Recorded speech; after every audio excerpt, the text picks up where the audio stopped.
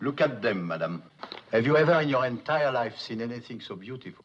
I'm sorry, I don't know anything about stamps. Live from the Stamp Show Here Today Infotainment Complex, this is the award-winning Stamp Show Here Today. If you can dream it, we can collect it. Brought to you by the Southern Nevada Philatelic Research Center, a nonprofit 501c3 corporation for the advancement of philately. You can support this witless tosh by joining the Stamp Show Here Today community. The cost is only $10 for a lifetime membership.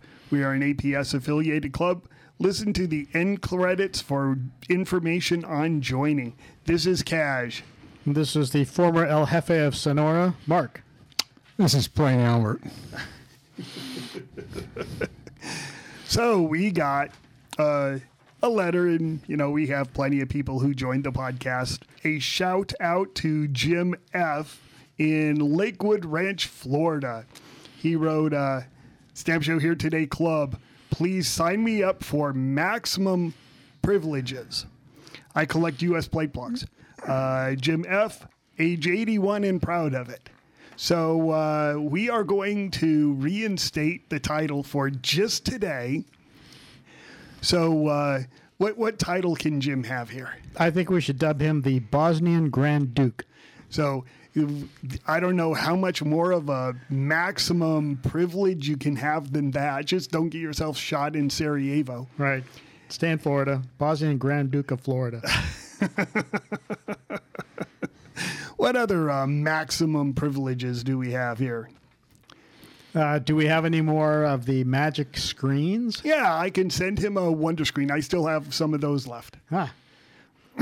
Yeah, we got 40 feet of it, and I bet you we have given out about 35 of them.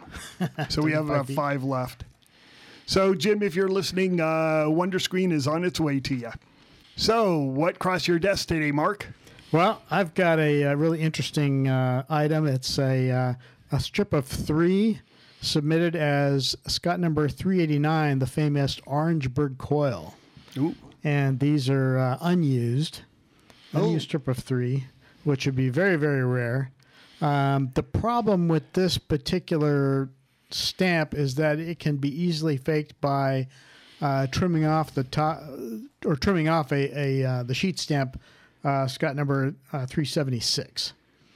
And I suspect that's what happened here, because the Orangeburg Coil is an extremely rare stamp as it is, and unused, it's like, yikes, this is really rare. Mark, why do they call it an Orangeburg Coil?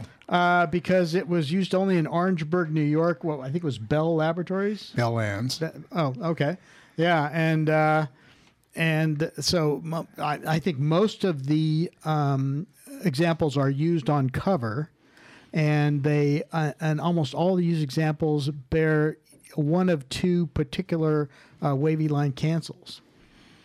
So you can actually match up these, the particular stamp to a wavy, particular wavy line cancel used, and that's one of the confirming features when you get one to expertise That's used. Right, and then in the expert's book, they actually have examples that are life size in Schmidt's expert book, and so you can match up the stamp right there on the page.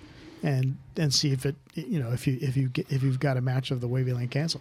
And the reason why it is so rare is Corbeck's Bell was mailing out little tins. I'm going to say it's about the size of 2 dimes next to each other, about that size. And they would throw it inside of an oversized envelope. The envelopes were large and sort of squarish. And so they found out that, it cost 3 cents. Prior to this, they were sending them via parcel post with a 4-cent stamp on it, and it was going parcel post. They found out they can send them for 3 cents, so they wanted a coil so that they can apply them real quick. The post office said, well, we don't have any coil 3-cent stamps. Oh, hold on. We'll make some for you.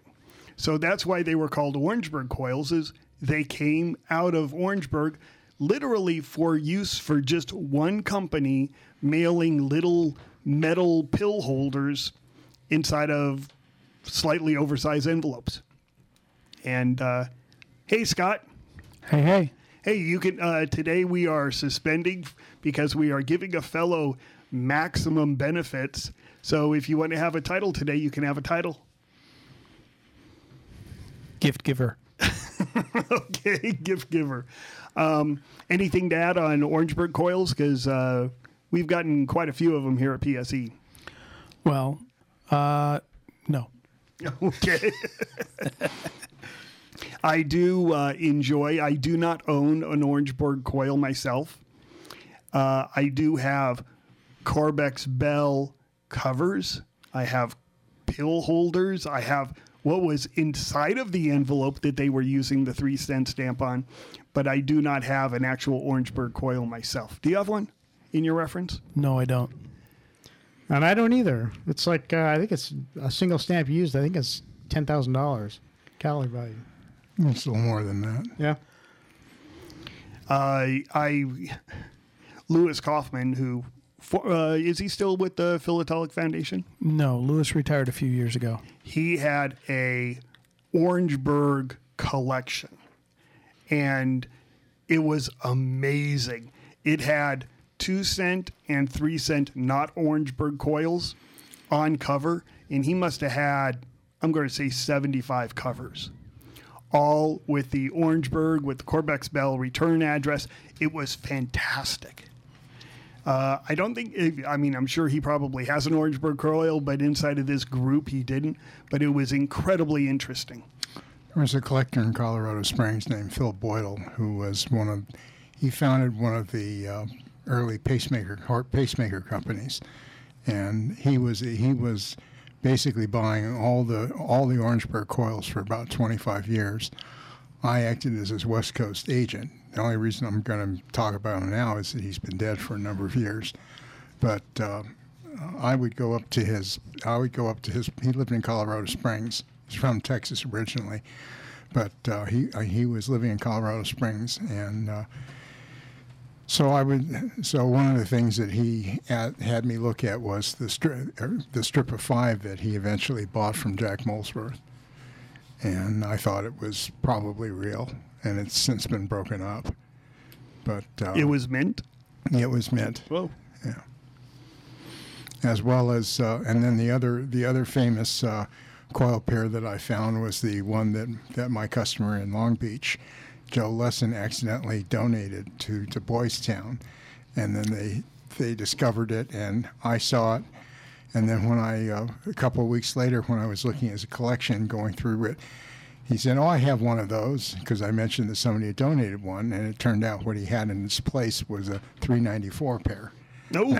So he made a $10,000 donation to Boys Town and got a stamp back, and I got a $1,000 thank you check. Oh. I remember reading about that story. Yep, so do I. I didn't know any of the names, but Yeah. I do remember reading about the story when it happened. Well, since a lot of these people are no longer here, I can talk about it, but we never talked about it at the time because No, we didn't. Because when the collector's alive, you don't want to reveal who owns something. No. That's something that's really important. Yeah, nobody should. And I'm announcing it here. If you think that I collect U.S. number 10s and 11s and exhibit them, you are correct, but keep it a secret. Super secret. Yeah. So, Albert, since you're here talking, what crossed your desk lately? Well, in the early 1960s, Robert A. Siegel Auction Galleries sold a sheet of Philippines 212. That's the 50-cent unwatermarked. It's overprinted Philippines. It's originally it's got, without the overprint, it's got number 260, but in the Scott catalog, it's got number 212. So somebody submitted a block from this sheet. The reason you can tell is that the gum is nearly entirely intact. And I once owned the top plate block of this sheet, which was really well centered. Most of the rest of the stamps are basically fine. But what was interesting was in this block of stamps, the upper right-hand stamp has hollow spots in the vertical bars of the first P and the 2 bars of the H and the I. And they've been varieties of this particular overprint's been called counterfeit, both in in the PF reference and also in Herbert Bloch's reference. But here it is in a block of 4 where the other 3 overprints are genuine. I don't have an explanation for it, but I've known about this for about 25 or 30 years.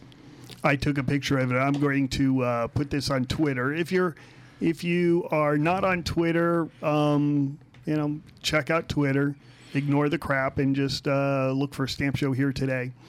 But it is interesting because the overprint, and again, this is the 50-cent Jefferson orange bureau banknote thing. First bureau. And it looks kind of squishy. It looks kind of muddy. And generally speaking, that's what you would say, well, that's fake. That's, it was applied with a rubber stamp versus an electroplate or whatever.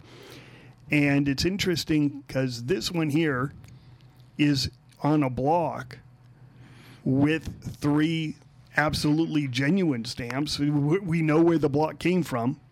And you've got this one that's kind of muddy, and I'm going to put this on so that everybody can look at it.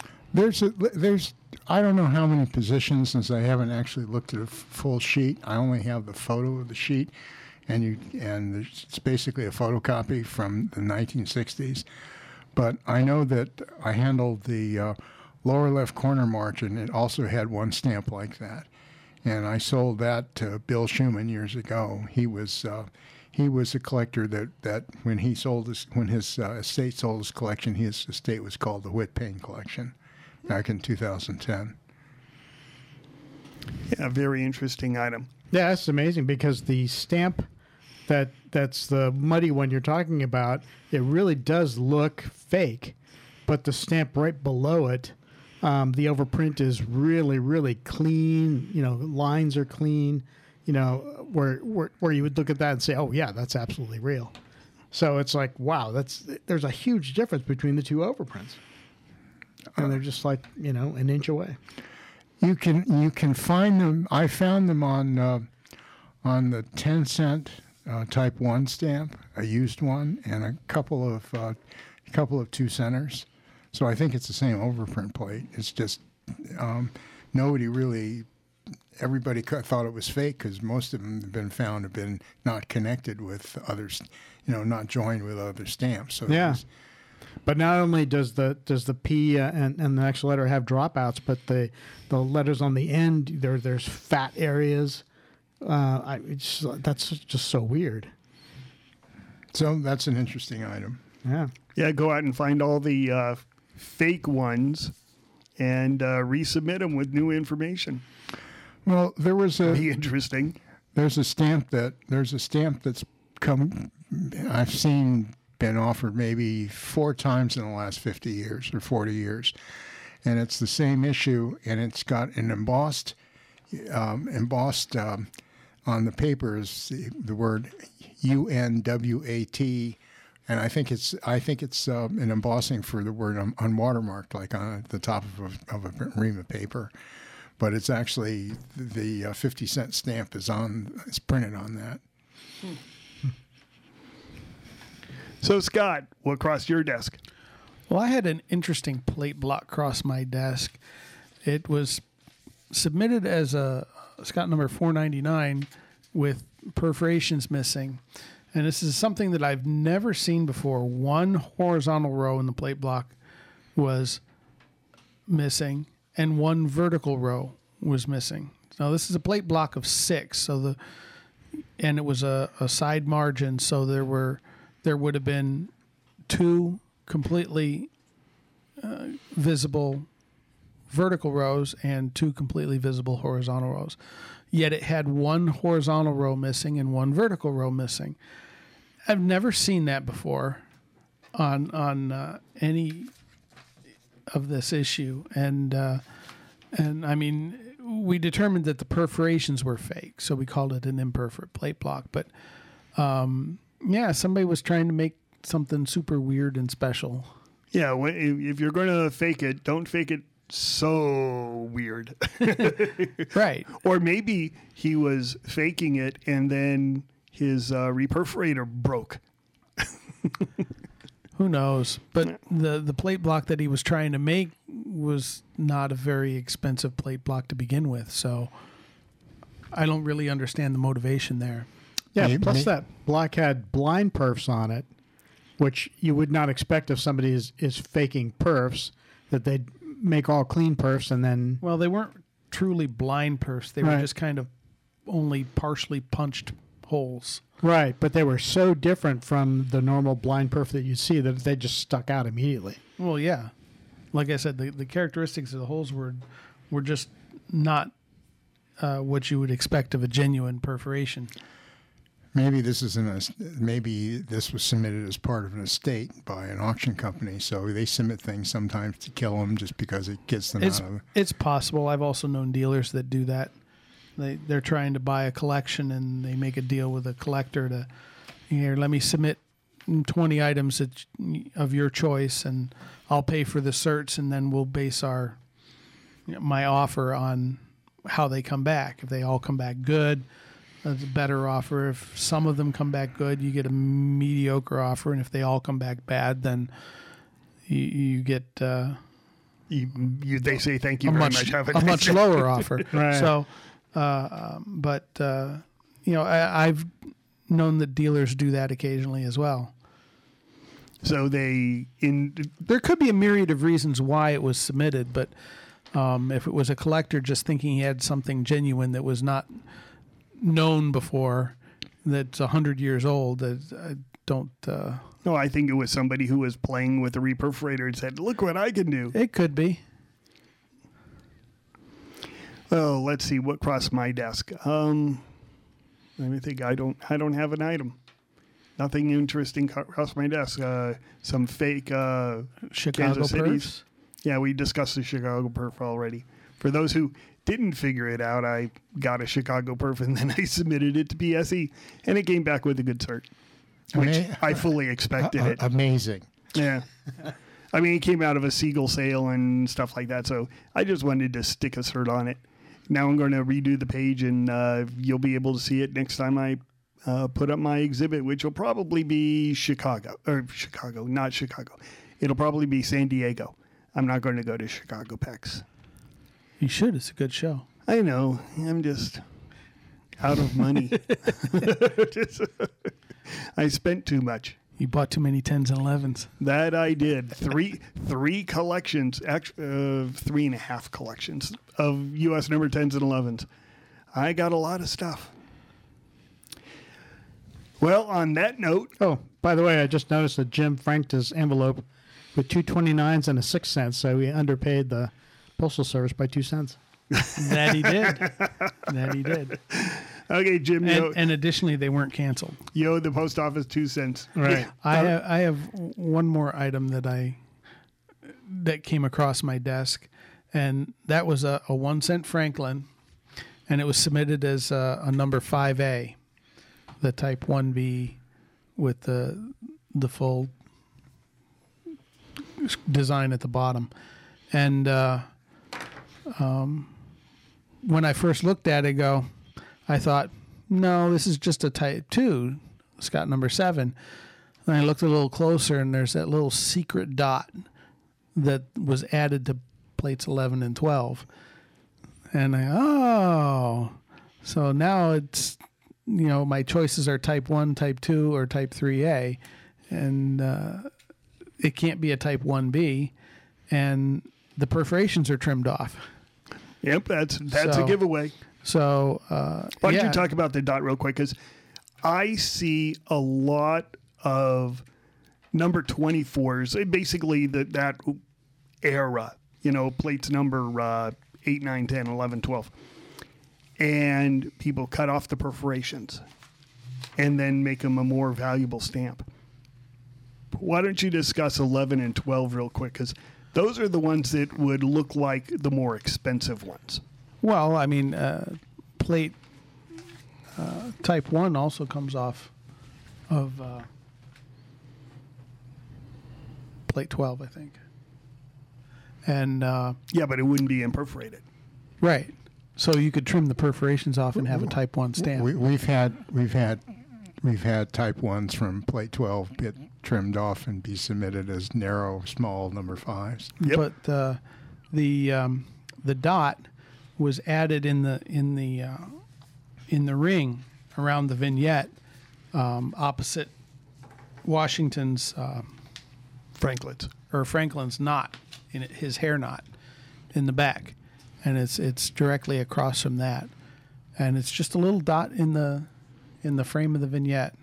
But it is really obvious if you know what to look for. Yeah, it's really obvious, and I mean, if it's there, it has to be from plate 11 or plate 12, and that a lot of times bites the faker in the ass. Yeah, pardon the expression. But yeah, I mean, as an expert, you have to use all the shortcuts you can get, and that's one of the shortcuts that can lead us. Instead of sitting there trying to plate the stamp and figure out the type and all of that other stuff, which we would normally do for a 5A, you can just say, oh, well, no, it can't even be a 5A, so one and done. Yep. I do have a story today from Jerry today at lunch. Shout out to Jerry. He was talking about during the 1970s, it probably was more like the 1980s, early 1980s. A dealer told him that a really good investment was 2-cent Reds. And 2-cent Reds were basically the 2-cent commemorative issues that were issued starting, 1927-ish? Somewhere around there. And they went up to the early 1930s.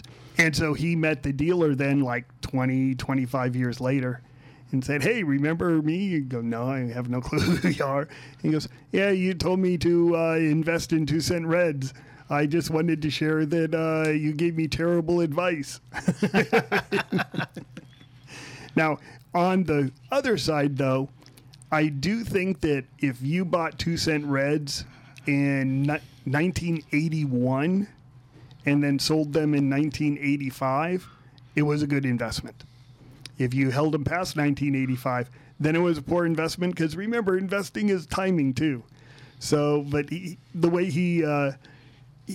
it was interesting because rarely do you get to go back to the person who gave advice and say, you were wrong. So unfortunately, now this is all memorialized on this podcast. People can come back to me in 20 years and say, hey, I was listening to your podcast. Remember when you said this? And I go, no. And I go, well, it was stupid advice. I have a bit of advice. Don't listen to Cash on investing in stamps. So does that mean that if you paid $2,500 in 1975 for a nice never hinged set of Zeps that was well centered, and then in 1980 you sold them for $12,500 because Alan Sean Feinstein was his advertised buy price?